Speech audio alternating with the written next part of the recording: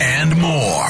Wicket's World on Laser 103.3. Powered by SNC Automotive, your best option for remote starters. Online at scautomotive.com. One of the cool things about this time of year is the fact that college basketball kicks off, and there's always these matchups of really good teams, a lot of the blue bloods. Like we had in the Champions Classic last night in Brooklyn. First game was Kentucky and Michigan State. After that, it was Duke and Kansas. Spread the court, get good spacing. Walker turns the corner again. Sissoko slams it again. Picked up by Proctor, and he's going to pull for three. It's off the glass, missed it. Filipowski offensive rebound. He goes out to the perimeter, shoots the three, misses it. The horn sounds, and Kansas has won. It was the defending champs there on ESPN Radio beating Duke. Kansas 69, Blue Devils 64. Early in the night, it was Michigan State, unranked, beating number 4 Kentucky, 86-77. Sparty, a couple of days ago, pushed Gonzaga to the brink, had a double-digit lead that evaporated in the second half of that game. So Michigan State, while unranked, has two pretty good performances out there so far. Gotta love when college basketball kicks off. Like I said, you get these really fun matchups, and of course we're still getting through football season, but college basketball is back! Woohoo! Yay! Yay! I mean, I only do hike checks. I know. So I can't. Know. Hoop check is coming next year, right?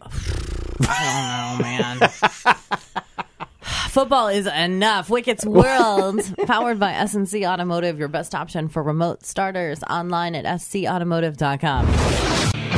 Balls and more. Wicket's World on Laser 103.3. Powered by SNC Automotive, your best option for remote starters and other stuff. Online at scautomotive.com. College football rankings are out. The top 4 unchanged from last week, although there was some shakeup after the 4 spot, no doubt. But the college football rankings are out. Still number 1, Georgia. Number 2, Ohio State. Number 3 is Michigan. And number 4, TCU, who shocked the world by beating Texas last week, which was a good one. But there's still some teams sitting there waiting, like LSU and Tennessee, because there's going to be a team in that top 4 that's going to lose.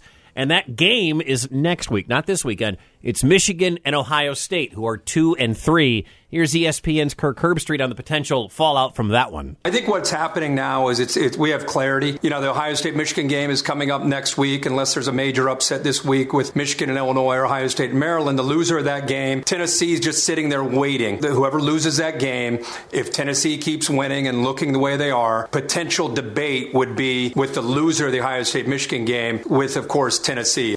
The Tigers and the Vols are sitting there at 5 and 6. USC is right there at 7.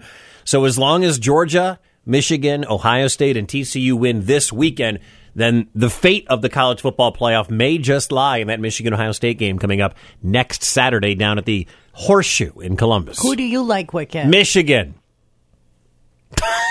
Go Blue. Last year during the Big Ten championship game, I made a lot of enemies because I was very happy that Michigan destroyed Iowa. I knew it was going to happen. I told you it was going to happen.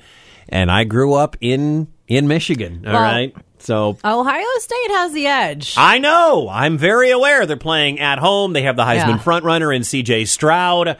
But Michigan has the best rush defense in the entire college football world right now. They didn't play any Power 5 teams on the early slate. No, their non-conference was a joke. You're right about that. You are so right about that. Wicket's World, powered by SNC Automotive, your best option for remote starters. Online at scautomotive.com. Heather. Where are these hot meth heads? Wicket. Herpes is for life, Wicket. Mornings on Laser 103.3.